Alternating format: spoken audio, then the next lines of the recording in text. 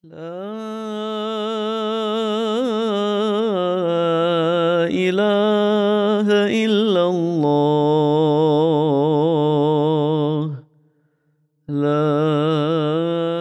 بسم الله الرحمن الرحيم الحمد لله رب العالمين والصلاة والسلام على أشرف المرسلين سيدنا ونبينا ومولانا محمد صلى الله عليه وسلم وعلى آله وصحبه أجمعين. رب اشرح لي صدري ويسر لي أمري واحلل عقدة من لساني يفقهوا قولي. Assalamu alaikum wa rahmatullahi wa barakatuh. All praise and thanks are due solely to Allah subhanahu wa ta'ala. Choicest peace, blessings and salutations upon our master and exemplar Nabi Muhammad sallallahu alayhi wa ala alihi wa sahbihi wa sallam. Ahlan wa sahlan wa marhaban bikum. Welcome to 2023, and this is the first podcast that we are officially recording. I'm very happy to be here because I'm hoping to benefit from the session and this discussion bi'idhnillahi ta'ala. And my guest needs no formal introduction because he's quite well known, mashallah. But it would be my honor to introduce him nonetheless. So, Sidi Jamaluddin, kaifa halukum? Assalamu alaikum rahmatullah. Assalamu alaikum. Alhamdulillah, how are you doing, Saidi? All good, alhamdulillah. Sidi, how was your New Year transition? Alhamdulillah, I made the right decision to take a solid break. MashaAllah. So I had a nice rest for about 2 weeks. And alhamdulillah, ready for the new year. Nice. It's a pleasure and a privilege to have you here, as always. We are looking at a discussion about restarting the year, preparing for work, preparing for school. Today I actually gave a Jumu'ah. I titled it Refocus or Restart Refocus, because even though we are supposed to live our lives according to the lunar calendar, really, spiritually we do. But when you live in a minority situation, you tend to have this dichotomy. So you have your Islamic life based around the lunar calendar, and then you have everything else on the Gregorian calendar. So birthdays, anniversaries, alles. Yeah, exactly. Right? Which is fine. I mean, I don't see any intrinsic problem with that. However, there could be some deeper things. Allah knows best. Be that as it may, what we find is that we just now experienced a time of reflection, a time of introspection, looking at the year that had gone by, how we performed, or just how we maintained ourselves.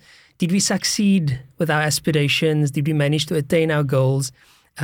Did we learn instead of did we fail, but did we learn what not to do, and so on and so forth. So we now find ourselves in that period where parents are preparing people who go to work and who have had a bit of a break, like teachers and so forth. Everyone is kind of just finding themselves in a space of preparation for the year that lies ahead. So I thought, you know what, let's have a discussion. I recall once you said that you are located at the nexus between faith and science. And I thought that would be a very good discussion to have with you about where we can provide some guidelines, some advice at the nexus between faith and science in the year that is ahead. So, inshallah, your thoughts on the discussion before I start shooting you with questions? Okay, so firstly, regarding Muslims celebrating a new year in the Gregorian calendar, for me, it's a good excuse to start anew. Right? So we all slip up. We all feel sometimes we need to step up our game or renew ourselves or reinvent ourselves. And, I wrote online recently that you can do that on a random Tuesday at 9 o'clock. No. Right? You can do that at any time. No. But a new year is a very good excuse because a lot of people are doing it. So there is momentum. And there is, common conversation. So people are talking about this and people are writing about it. So that's, for me, the main aspect, that it's a good excuse. And we need excuses for good things, right? So when it's a birthday or any celebration and the family gets together, that's a good excuse for people to come together, right? Sometimes people get together on a regular periodic basis, but sometimes they don't, and they need those excuses like birthdays, etc. No. So that's the first thing. that I'll say, and inshallah, then we can shoot to questions, inshallah. Jayed. So we've got a number of questions here actually.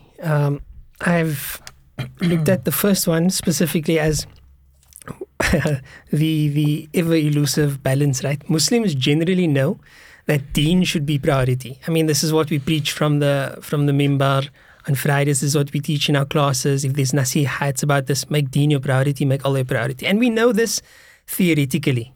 But how do we, in a practical sense, how do we move from knowing this theoretical thing that deen should be my priority to actually making it as such? Because I find that often one of the, at least within my circles, one of the many, the frequently mentioned regrets is that, you know what, I'm not doing enough. I'm not really making it. And sometimes that even means like I'm not managing to perform my salah as I should be. Allah knows best. So do you have some like really practical tips for us to move from the theoretical knowledge that deen should be priority to, okay, now I'm going to make it a priority in some way or the other? Bismillah. Okay, so firstly, the late Sheikh Siraj Hendricks, No. Allah yarhamu, I mean, he would say that Islam is a way of being, right? And I think that's useful for us to understand, right? So we should be Muslim right. in whatever we're doing, in wherever we find ourselves. I'll give you one example. When I just left high school, I had a job at a company. It was my first job, and it was before I went to study. And every day at lunchtime, I'd go to mosque. So this job was in Nabini, and I would go to the Kensington Mosque for Right. Dhuhr every day. And I never told anyone, I just went, right? And then when I left that job to go and study, my boss came to me and he said, "You're a very pious young man," right? And I said, I asked him why. He said, "Because every day you go to mosque." Now, I didn't tell him this, so he must have asked, I suspect the receptionist, because she was a Muslim. No. So she probably knew I was going to mosque. So I often think of that example of just being Muslim, right? And how it affects others and how it affects the understanding of Islam, right? Then for our own selves, Islam is extremely broad and wide and Yes. open. That's the Islam that I know and see. A few years ago, I gave a talk to a group of youth in Joburg. They had this group where I think once a month on a Friday night, they would get together and a different speaker would come. So I was invited and I gave a talk to this youth. And after my talk, a young girl came to me and she said, she was about 16 years old. And she said to me, "Why is everything haram in Islam?" Right? Now, obviously we know everything is not haram. Very few things are actually haram, right? Most things are open. We're free to do most things. This deen is very easy. So when we ask the question about how do we prioritize the deen, the first step is to have the correct mindset. That Islam is not difficult, that everything is not haram. So when we have this mindset, we can actually just be Muslim in doing whatever we want to do. No. So Sheikh Hamza Yusuf from the US, he studied in Mauritania. And Sheikh Khatri from Mauritania would say, as reported from Sheikh Hamza, Sheikh Khatri would say, "Learn your Fard Ain and then do whatever you want to do." Right? So just know how to be a Muslim. Know the basics and then do what you want to do. Right? No. But prioritizing Islam, after you have that mindset that I just mentioned, becomes valuable once you do it. Right? Because once you do it, you actually realize that Islam is for you. Like it's not against you. Yeah. So it actually has benefits for you. So an example of this in sort of our modern time is the World Cup in Qatar, right? So I'm going to share something that everyone knows because it was shared so widely, that the English fans were not arrested. There was no English fan, no one at all, but particularly the English fans were not arrested. Why? Because they could not drink alcohol and they could not get drunk and violent. And because that was the case in all other World Cups, right? Which is an example of Islam being for you, right? And many people, I read particularly the comments and I watched particularly the videos of people who were not Muslim, who went to Qatar, right? And the alcohol ban was one thing people talked about a lot. Another thing people talked about is that they had so much fun in a safe, controlled environment. Women were not being harassed, etc., right? So once you actually live Islam, you get to understand that it's actually for your benefit. Because a lot of the thinking, like this young girl that I mentioned, think that Islam is against them, right? So why is everything haram? Why do I have to pray, right? But when you actually change the mindset and understand the prayer is actually good for you, then your perspective changes. Yeah. And look, as a follow-up to that question, again, so some Muslims find that they are not where they want to be with Islam, right? So I can preach and I can tell them this is what you should do. You need to make salah on time. You need to stay away from haram. But then they go to work and they're not known as the pious Muslim. Like, that person who gave you the comment and said you're a very pious Muslim. You were making salah. I mean, come on. Yeah, exactly. Right? Exactly. But people find themselves in that situation where making salah, like breaking away from lunch or from the social gathering, people are standing around smoking and you're like, okay, I'm going to go make salah now.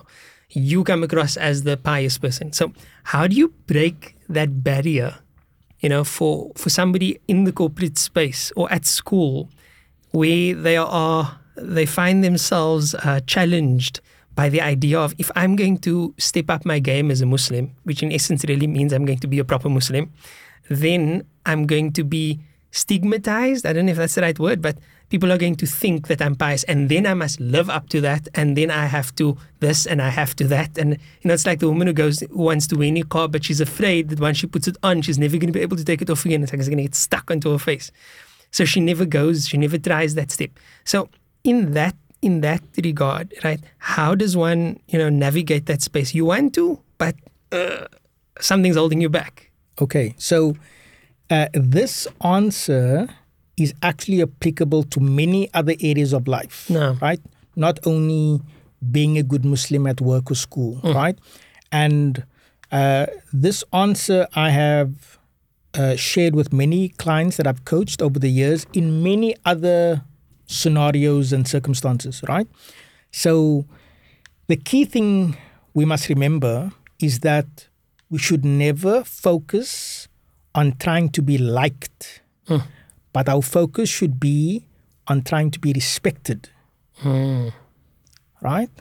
So the person who pursues being liked by everyone will just do what everyone else is doing because you don't want to stand out, right? Now, standing out is not the objective, right? But our objective should be to be respected, right?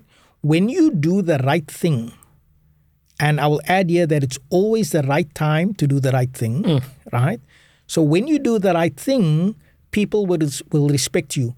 If not immediately, but eventually they will, right? Sometimes it's immediate and people, they're mature enough to respect someone doing good. But other times not, because they're not at the place yet to respect that, right? So it might take them 2 years or, 6 years, and then they think back and then I respect that guy because he did that, right?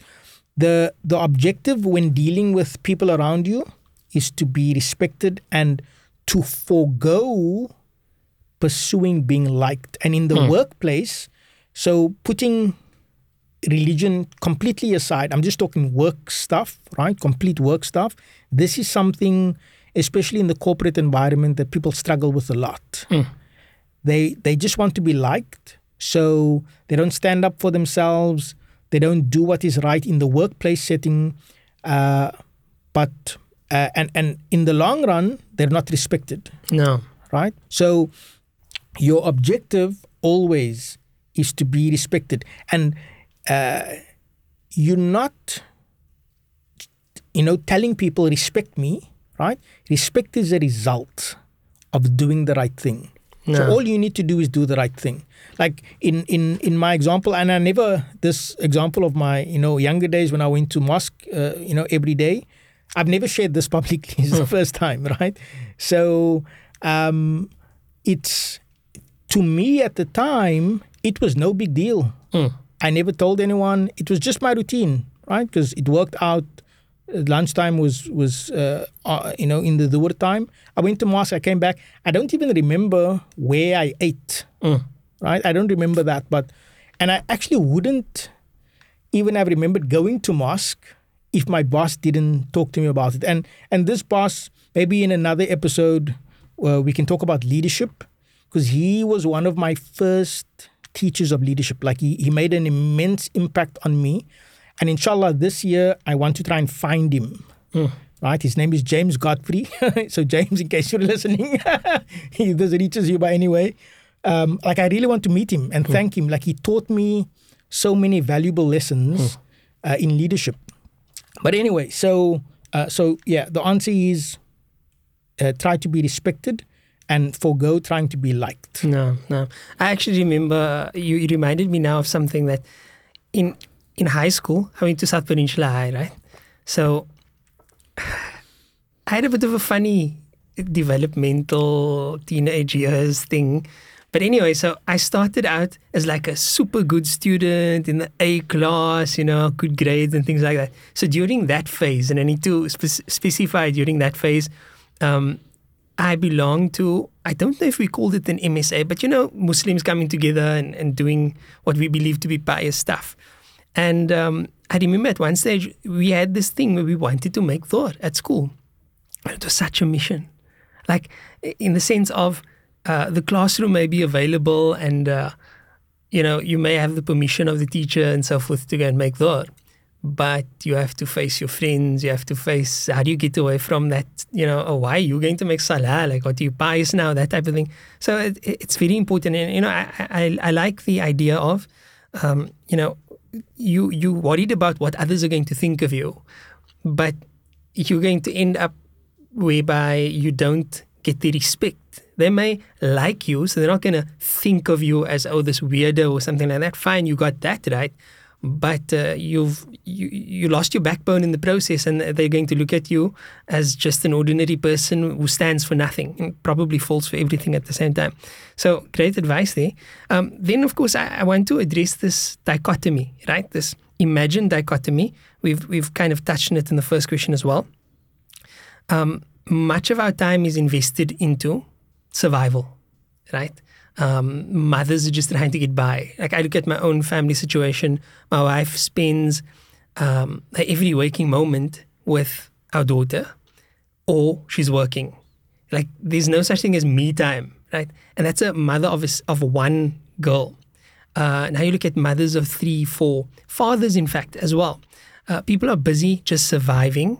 So when they have any, spare moment, it's like such a rare occasion that there's no real structure to it.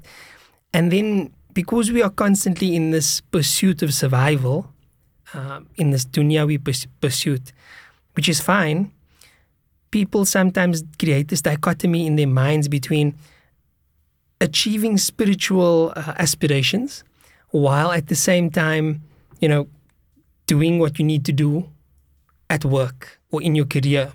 So let's call it pursuit of deen and pursuit of dunya. So there shouldn't be a dichotomy. That part we've kind of covered already. But what is it that people are really trying to attain?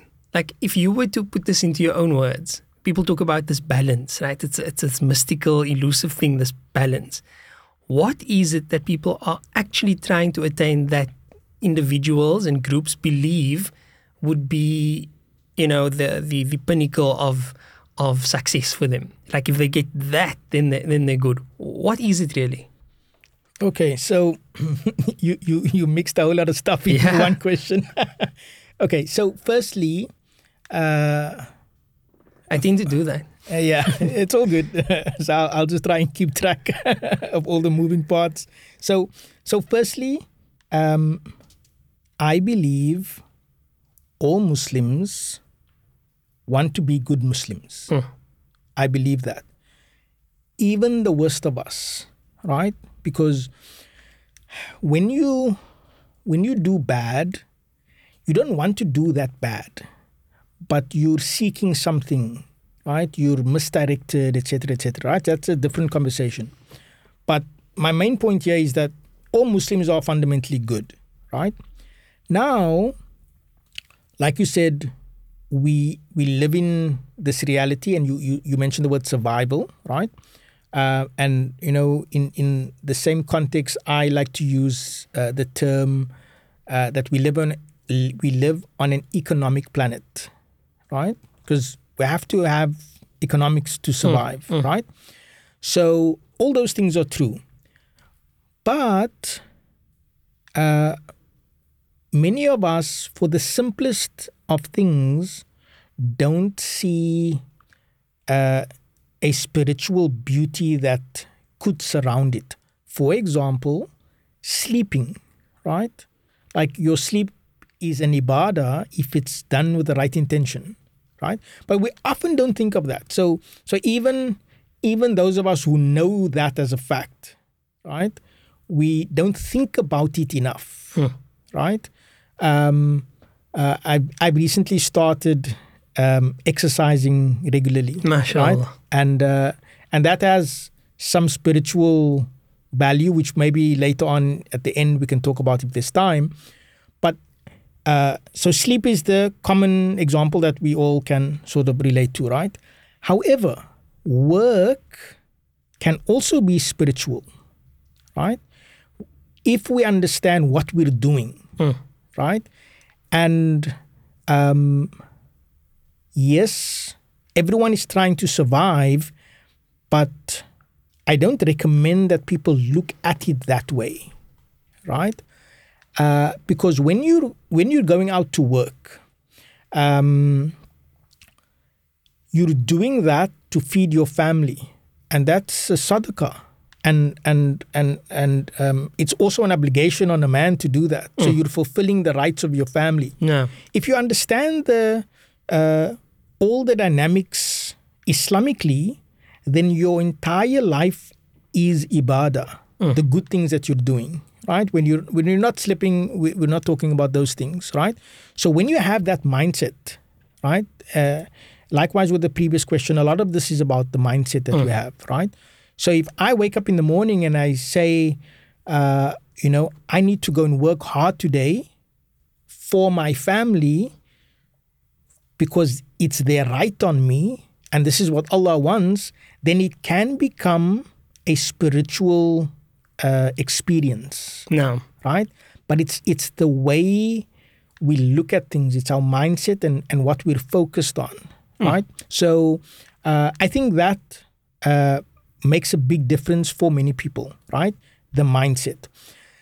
There is, however, the reality of the time we invest in different things, right? So you mentioned the example of your wife, and there's a sort of a long paragraph from Sheikh Noor Kaller about where he gives this spiritual advice to women who have kids and how looking after their kids is ibadah and worship, etc. And it's very beautiful. And once a year I share it, right? And many women always, respond, with, a lot of appreciation for that. So I'll share that with you. Maybe you can, add it as a note to this podcast. But that's the women. And many of the women understand that taking care of their children is ibadah, but sometimes they forget as well. Sometimes it just becomes a frustration, right? But for them, that a paragraph from Sheikh Nooh is useful because it makes them understand how it is a spiritual endeavor. But then you have the time investment scenario where someone sacrifices so much at work, but he doesn't, like he only maybe goes to Jummah, right? He only goes to the mosque for Jummah. He doesn't, he doesn't learn anything. He doesn't pay any attention to his spirituality and his Islamic knowledge, etc. Right? Now, I've had people come to me with this exact problem. Right? People who have over the years grown large businesses, but now they feel a void, right? Islamically. So, for that category of person, there's two scenarios, right? The first scenario is you have to ask yourself, why am I working so hard? Why am I investing so much time, right? Is it just to accumulate wealth or is it to do good, right, with my wealth, right? So that's the first question, right? And the correct answer is obvious, right? But then there's the people who actually have a plan from the outset to serve Islam with their wealth, right? From the outside, you and I might look at that person and say, you know what, I never see this guy in mosque. He doesn't dress particularly like a Muslim. There's a class happening in the mosque, down the street from his house. He never attends. And we can have all these judgments, right? But we don't know what he does, right, with his wealth. I was part of an Islamic project in Cape Town a few years back, and it was a project that was going to cost a lot of money, right, to book things and pay for things, etc. And we were sitting in a room one day with, the organizing people, and we're all volunteers, right? And we're doing planning and discussions and everything. And the guy who's leading this, who's amongst us, he gets a call, right? And he leaves the room, and a few minutes later he comes back and he said, this one businessman just called him now and said, it doesn't matter what the cost is for the project, he'll give us a blank check. Yes, I know. Right? So you get people like that. That's what they do. From the outset, that's the intention. That group, I think, is fine, right? The first group needs to assess. Sometimes people are confused.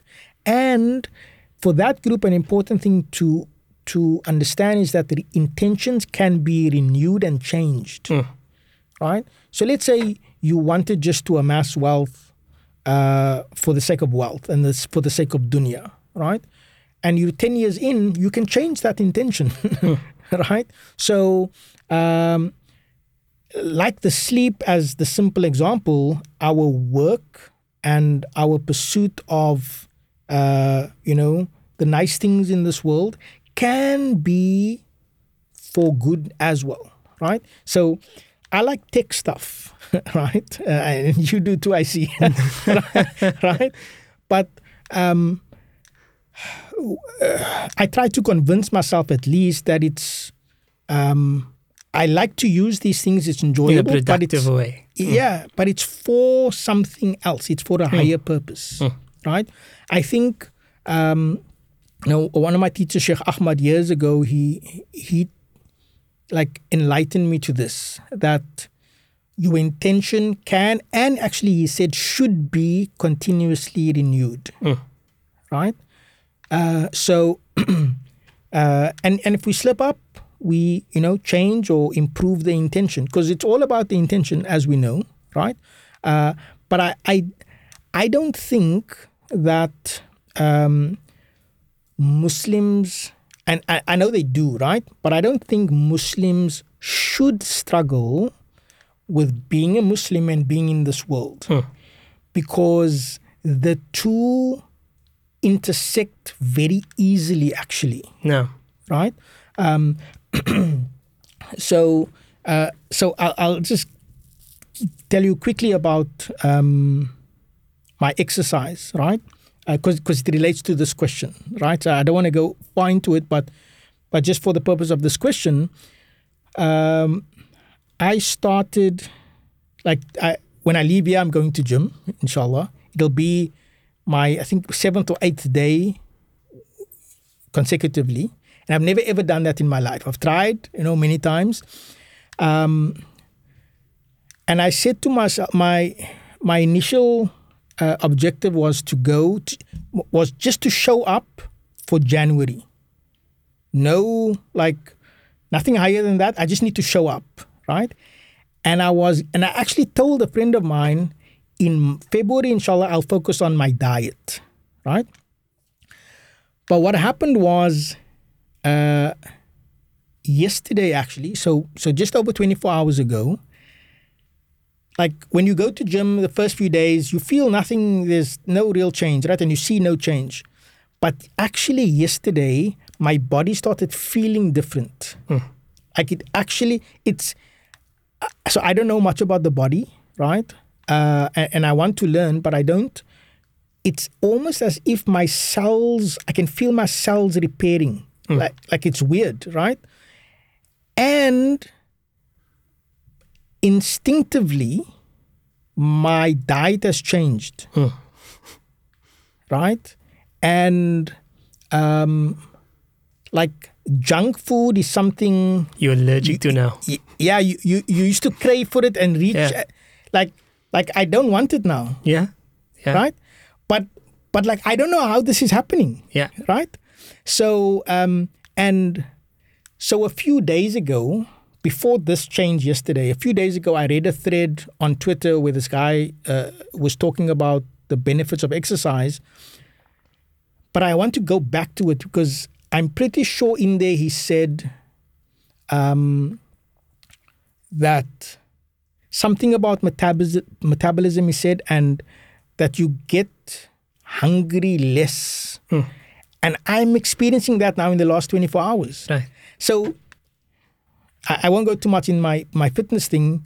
So this is new to me. But what I'm saying is I'm tasting the benefit. I'm sitting here with this huge smile on my face because I went through the same thing. Yeah, the exact same it's thing. amazing. There is a psychological aspect to it as well. After you've spent an hour in the gym, when you come home, you're like, I'm not going to waste that hour by eating that burger now. But I just worked hard. But that actually didn't happen to me. No, but the thing is you don't... After a while. Yeah. So you don't Initially think about it. You just find yourself navigating to the healthier option. Yeah. Without wanting to do so. And then you kind of lose because you don't want to waste all your efforts. So in the first few days, I actually left the gym and had junk food immediately afterwards, right? But last night I didn't. And it's there at home. I can just open the cupboard, it's there. No. But something is changing and I can literally feel something's happening with my cells. And also the other thing is I feel less tired. No. Right? Like not sleepy tired, like body tired. Yes. Like this is so. I'm going to dig into this because it's all new to me. But this is what I'm experiencing. So my point being, Allah increase you. So my point is that with Salah, for example, and everything else that Islam offers us, and I like to say offers us, not commands of us, because Allah offers us the prayer. It's a gift for us. But once we actually taste it, right, then we will understand this is for us. So, here's another analogy of exercise, but it comes to this point. When I was 17 years old, I bought 2 dumbbells, right? And a friend borrowed one, he never returned it, and I still have one. And I actually use it now consistently. And I bought it when I was 17. MashaAllah. And I've been in and out the gym over the years, right? But never for a week solid, right? So that's... So on that, when you want to try something new, so let's say you're not praying, right? Let's say you're not doing the things that Islam offers you. The solution to start is to lower the bar, right? So if you're not praying at all and you say, you make a commitment and you write on on your notebook, tomorrow I'm going to pray all 5 prayers on time in the masjid. In the front of. Yeah. Probably not going to happen. Yeah. Right? The psychology behind it will be against you. Right? So say to yourself, okay, I'll pray Fajr, because it's the shortest prayer, it's only 2 rak'ah. I'll pray Fajr every day for the next week, whether it's on time or not. Start there, right? Because my goal with the gym was just to show up. Like, I didn't even have to spend more than 5 minutes doing something. I just had to show up, right? And now the game has changed like 7 days in. Saying everything is like that. Why? Because so you will be able to say this quote in Arabic, right? There's a phrase which says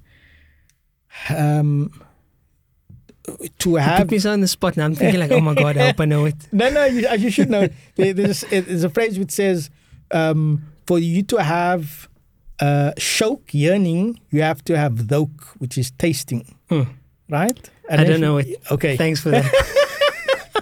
So I heard it from a scholar. So it's saying that for you to yearn for something, you have to taste the value of it first. No. Right? So the same applies, whether it's exercise, whether it's your prayer. So I'll be honest, and put myself on the spot here and say something that's very embarrassing. My prayer, astaghfirullah, is not as good as it used to be. Right? So I've tasted sweetness in the prayer, but I fell off, right?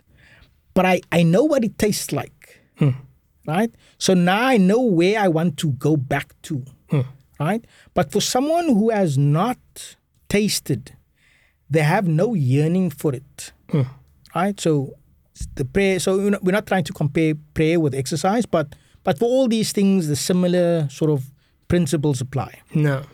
Jayed, Jazakumullah khairan. Now, look, I've spoken about this at the level of religion, but let's just put our religious lives, on the shelf just for a second. In terms of everything else, life in 2022 is demanding because of social media, connectivity, because of access to information. Everything else that used to happen is intensified.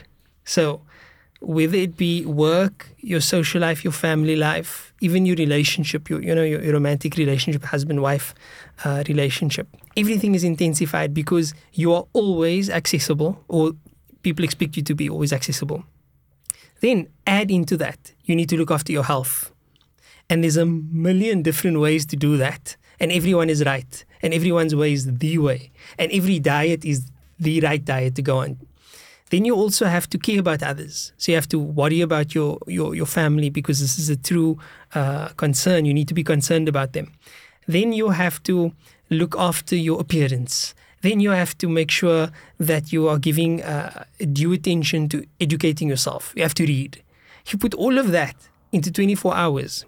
Then you go to the masjid, and Maulana Irshad is standing there telling you that, look here, you must strive to make tahajjud, and you must read Quran, and you must fast on Mondays and Thursdays, and you must make salah 5 times a day. And males try to do it in the masjid, and you need to try to attain the sunnah as much as you can, make your adhkar every day after your 5 daily salahs. And if you're going to go into tasawwuf and tariqah, then you must do your litany of adhkar there as well, your weird. And you must go to the dhikr on the Thursday night, and you must go early for Jumu'ah. Don't forget to recite Surah Al-Kahf, and you must read your 1,000 salawat on a Friday, and don't forget the Mawlid on Friday night. MashaAllah. It goes on. Ajib. So now that person is sitting there in the masjid, is looking, and he's like, yeah, right. Yeah. Yeah. That's the challenge that everyone faces in the modern day. How? Okay, I can perhaps say something about the religious aspect, and I have. But even if we don't include that in the equation, just everything else. I mean, non-Muslims are struggling, right? And if you're a non-Muslim, you can be a person of religion. You're not going to be in a religion as, I wouldn't say demanding, but as rigorous and scheduled as Islam, right? if you're Christian, I spoke to a priest about this once and I asked, look, is it necessary for a Christian to go to church every Sunday to be a good Christian? And he said, no. So, I mean, you don't even have to go once a week. It's not far. You know what I mean?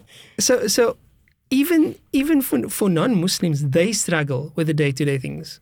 Like looking after themselves, looking after the family, all the stuff that I mentioned first.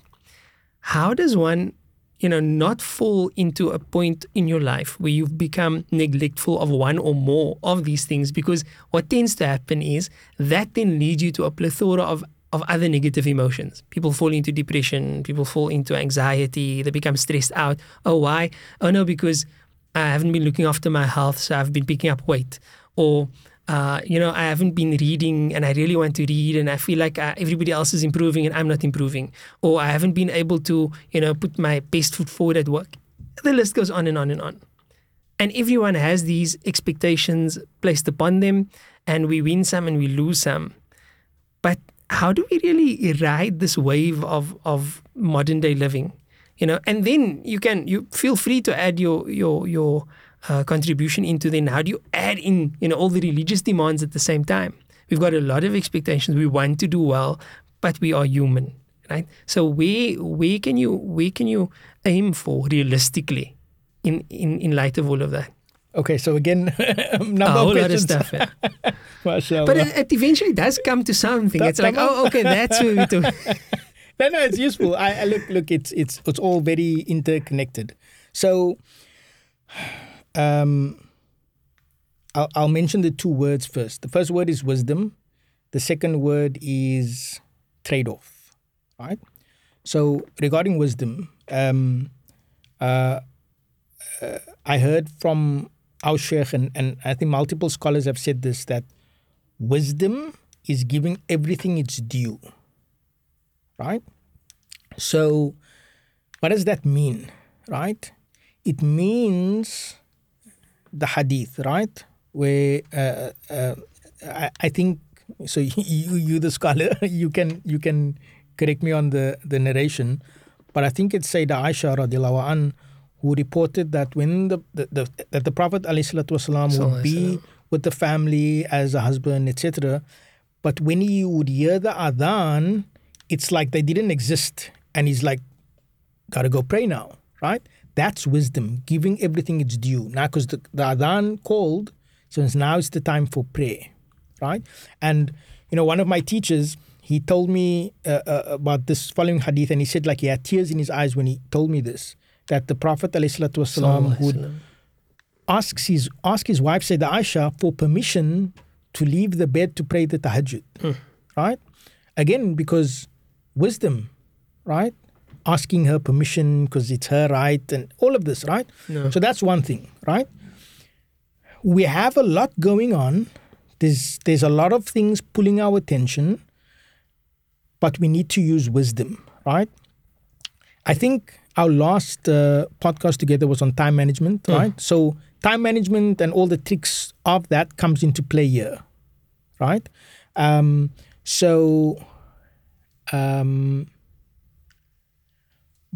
Actually, exercise is going to come off. I apologize. It's top of mind. Yeah. So another one of my objectives, and I'm not using the word goal, right? Even when I spoke previously, and we can talk maybe later about why. So one of my objectives for January is to do 10,000 steps a day, right? It's proving to be difficult, right? I've done it on a few days, but the rest are like averaging at 5,000. But the reason I'm raising this now is because 2-3 mornings ago, I did my awrad at home walking to get steps. Right? So I did even reciting Surah Yasin, etc. Right? So I tried it, right? And I got like 1,500 steps maybe, I don't know, right? But it's taxing, and it's not, you don't get the spiritual value from it. So I won't do it again, but I tried that, right? So you have to try things, right? That's the point. You have to try things and see what works for you. Like you said, everyone's got the best diet and this and this and this, right? the person who uses wisdom consults, right? That's an Islamic advice, an Islamic principle to consult. But you have to make your own choice. What's best for you? What's going to work for you, right? So navigating all of this, right, is about using wisdom, right? And then a lot of the time management stuff that we spoke about comes into play here, right? So that's the first thing, wisdom. The second thing is you have to be decisive in your trade-offs, right? Because everything's a trade-off. Like, so we're sitting here now, we're offline, right? So we're not distracted. We're in a studio. We've traded everything else we could do now, right? To be here. I could be in gym now. Yeah, I could be running. Right? So we are trading all the time, right? So when you pray Fajr in the morning, you're trading sleep for Fajr. It's like right? opportunity cost. Opportunity cost, yeah, right? So, and when you don't pray Fajr, you've traded it for sleep, right? So you made sleep the priority. So it's impossible to do everything, right? So I'm going to mention the name of a Sahaba, and you tell me how you would identify him, right? Khalid bin Walid. He's the soldier. Right, tamam, right? So the companions are examples that they didn't all do everything. They kind of specialized, right? So you have the khatib, you have the teacher, right? But then you have the researcher or the author, and no one ever sees him, and he's in the background. So he trades that for that, right? In a similar way, in life, you can't do everything. You have to trade, right? So, like I said, with my gym, it's going to come up all the time. I just need to show up for now, right? Then I'll see what works for me. I've taken the advice of many people, right? Like researched, right? I'll try multiple things, see what works for me, the minimum. So I'm tracking my calorie count, right? So I want to know, it's still too early, right? But I want to know which exercise, hard, 30 minutes, Burns the most calories. kettlebells, brother. Right. So, mashallah, right? So when I know that, right, that's all I'll do, right? And then my 30 minutes, done. 10,000 steps, done, right? Because I know that's a trade-off. Now, for the last week, I've been doing it. The year's just started. Work is only, starting to flow now, right? So I realized maybe this morning that, look, this is going to be difficult when work gets in full mode, right? So Sunday, inshallah, I'm going to try something new, which is to go to gym after Fajr, right? So I'm going to try all these things and test it, right? Because going to gym for me is now a trade-off, right? So with everything in life, you have to choose, okay, these are the things I want to do, but they tie in to who do you want to be.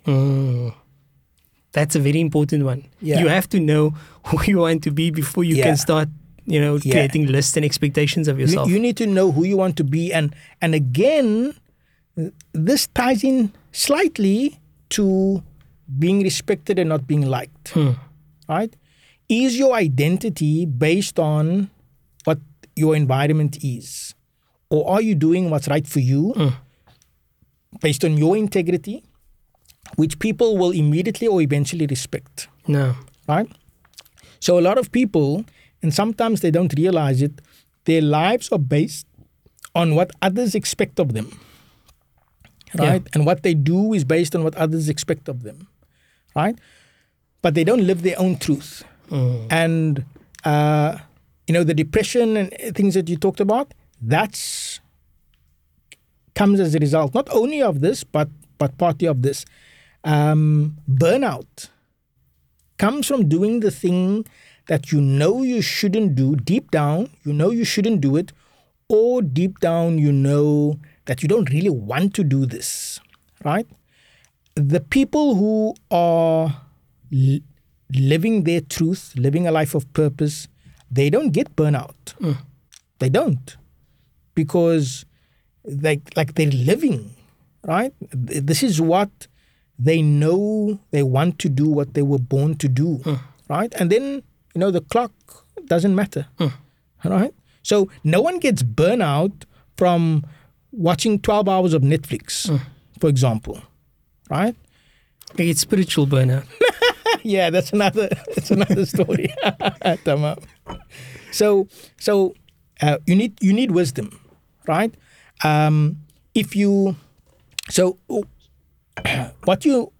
What you need to do with your life is deconstruct it into very I can't get to what the word I'm looking for, but you need to deconstruct it into small components. Yeah. Right? Well, you know what I do? I don't know if this is a good thing or not, but one thing that I like to do is sort of journaling, but it's not a very formal, structured thing, and I don't do it regularly enough. But because I wear so many hats, and I don't mean like a red one and a black one. I'm a khatib, I'm a teacher, I'm a podcaster, it's a whole bunch of stuff.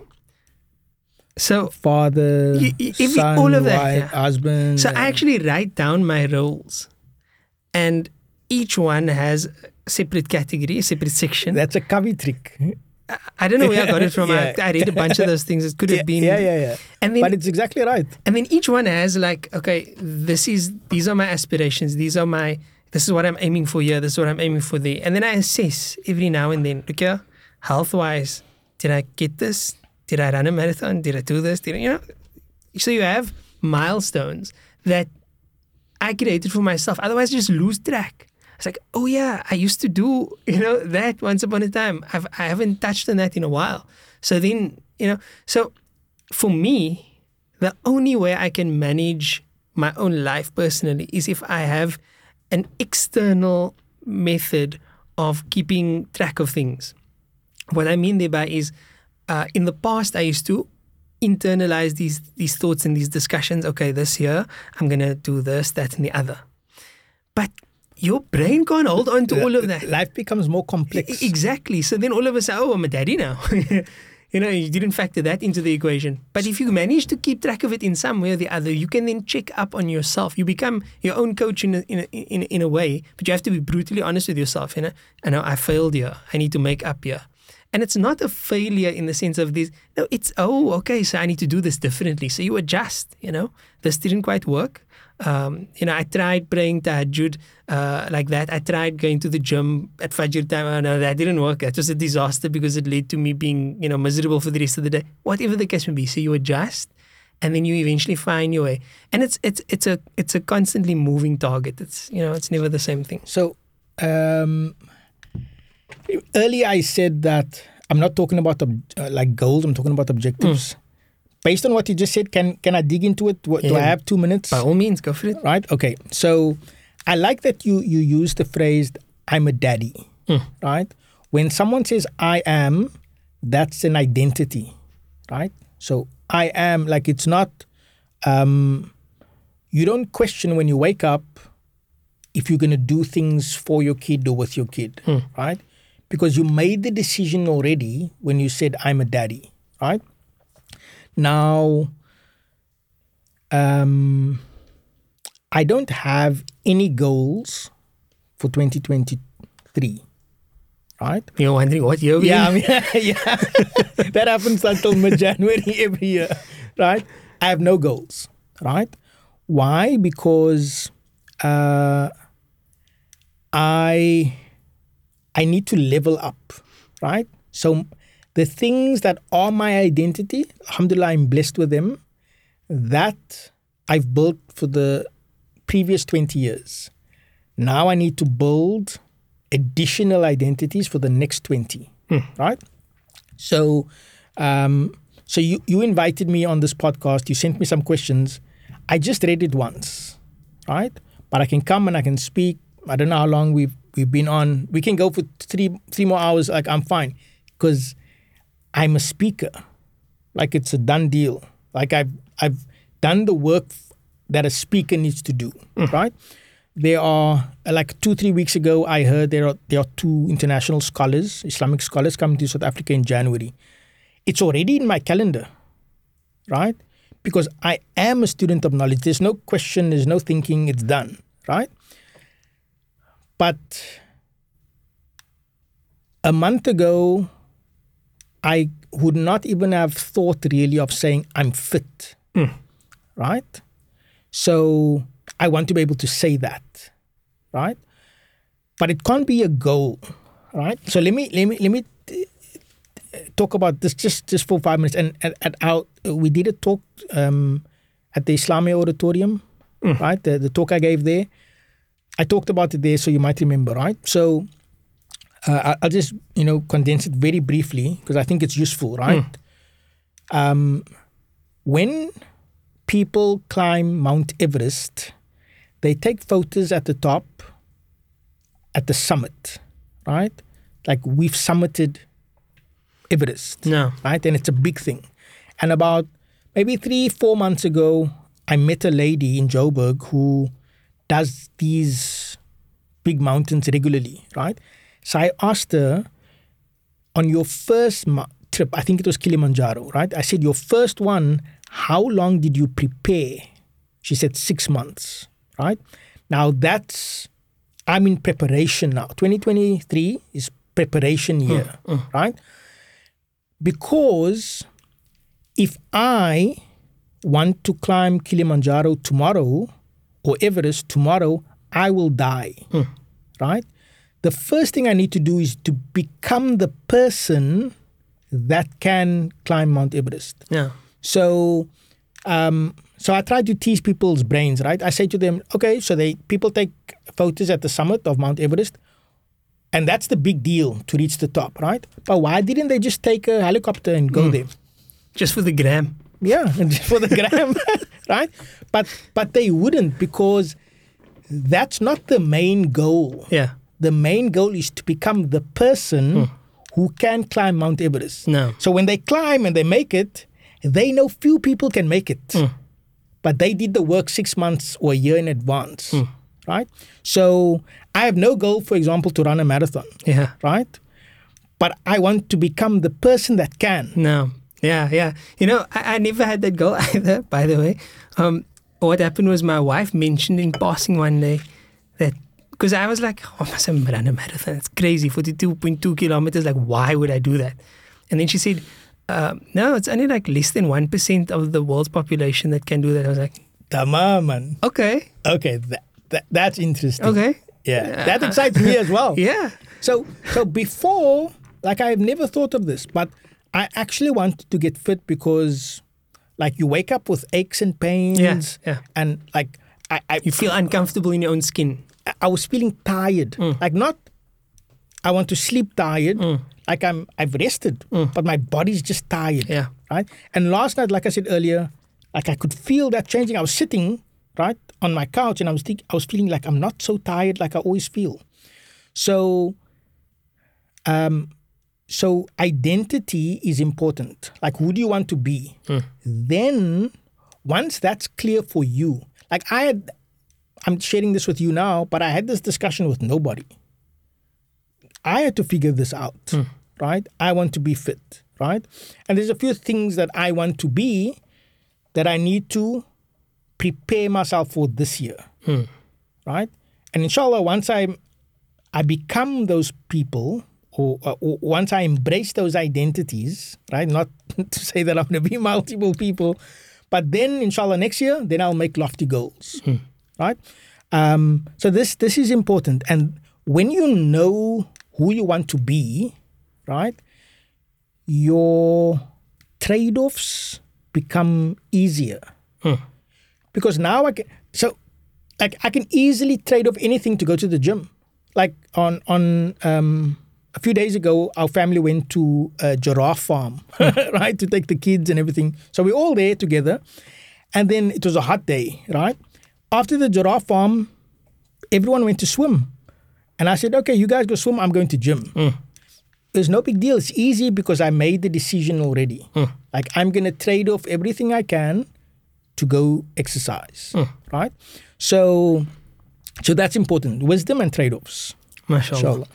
Excellent discussion. I wish we could go on with that, but let's end off on something that people and this is a big problem. You're going to come across this. Inshallah, we pray that Allah grant you steadfastness in your journey to becoming a strong believer. And if you haven't yet, check out my podcast called The Strong Believer. I watched your Facebook video where you referenced it recently. Okay. Yeah. Yeah, you should check it out. I'll check when it you out. go to gym, then you put some earpods in, and you listen to The Strong Believer. It will help you a lot. Especially where you are now. You know, and I'll just say a funny story. I arrived at gym the other day. I just got there and I realized I don't have my AirPods. And I went back home. Yeah, no, it's kind of an essential if you go to gym. Tamam. Look, people are going to start asking you. It's a very bad thing that we do, but as humans, I guess we just do it. So what's the secret? To what? No, that's the question then. So what's the secret? You lost so much weight. What's the secret? Oh, you ran a marathon. What's the secret? It's like, there's no secret. There's no secret. You know all the stuff that you need to do. There's no secret. What people are asking for really is a shortcut. So I'm going to do that.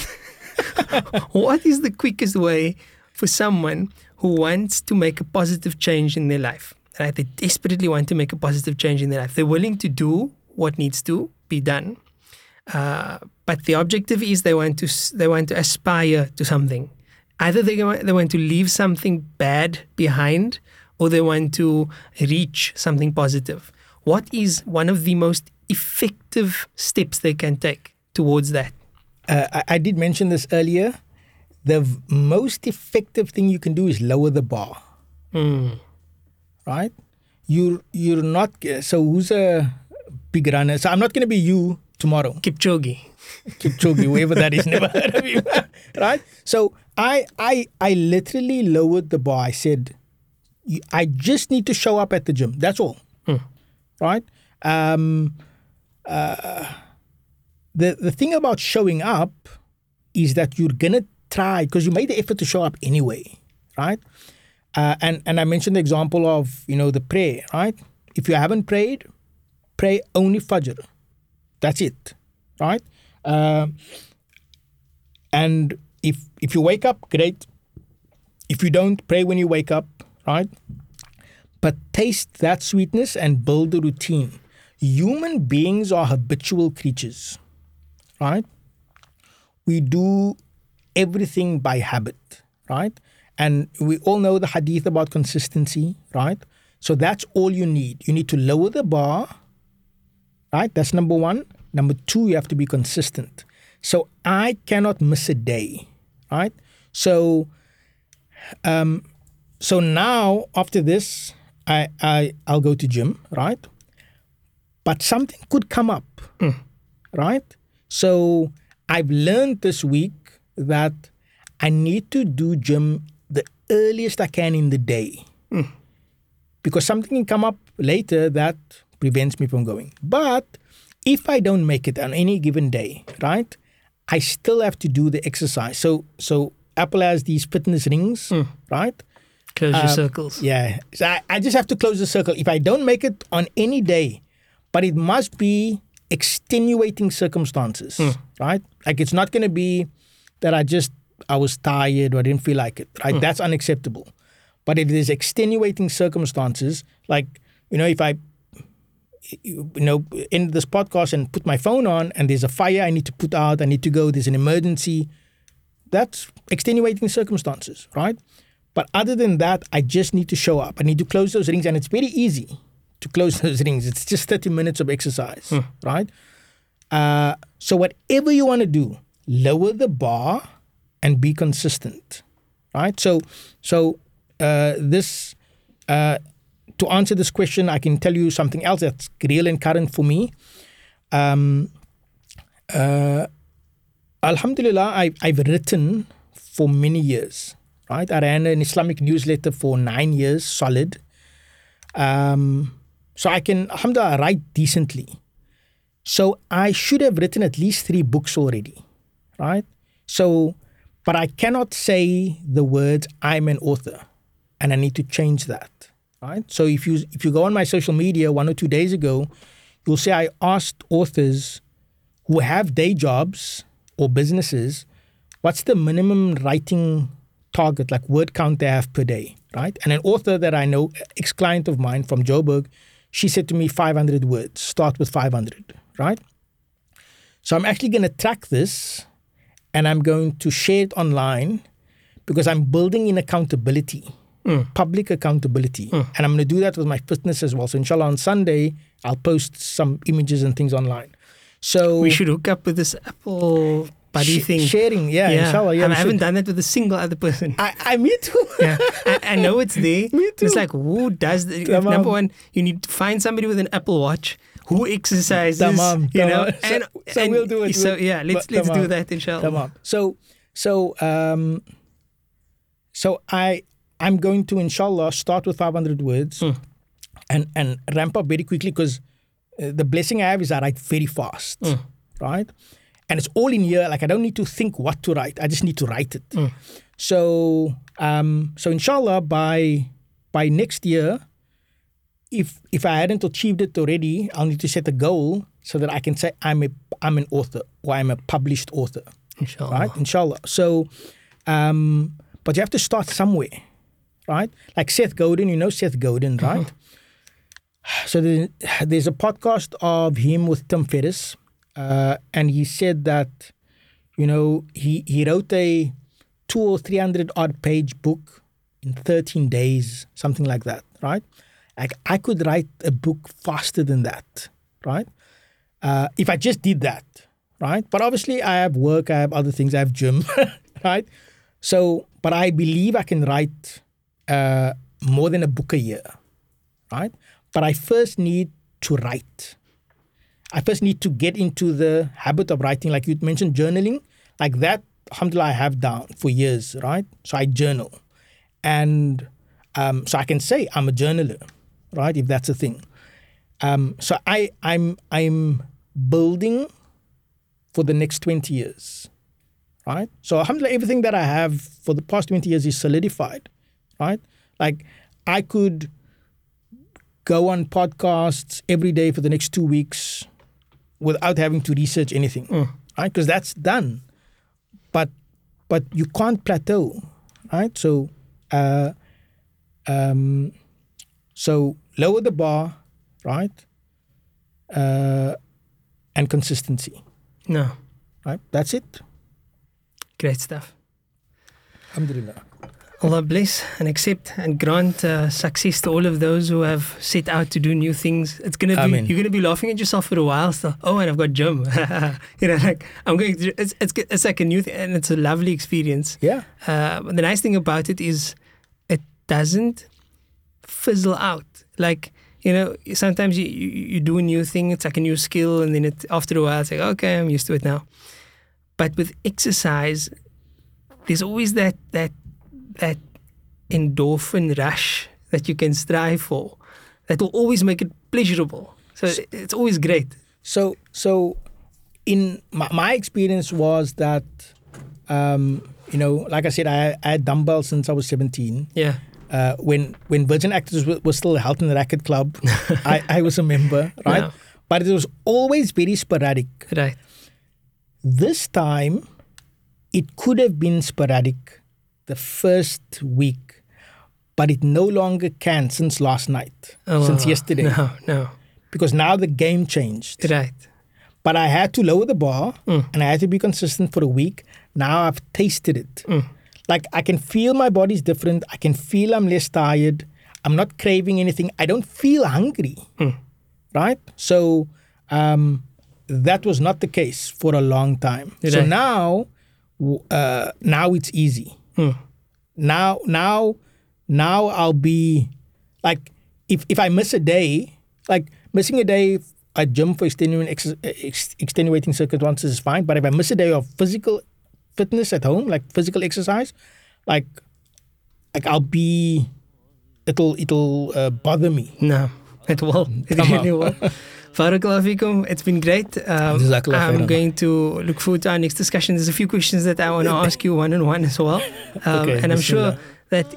that, there are those who may want to ask you some questions in their personal capacity. So if you're willing to, inshallah, we'll share your Bismillah, yeah. your email. You can give us that, or whatever Bismillah. contact information you're willing to share. We should do a live, Yeah, we should actually. like a Facebook live, and No. take questions.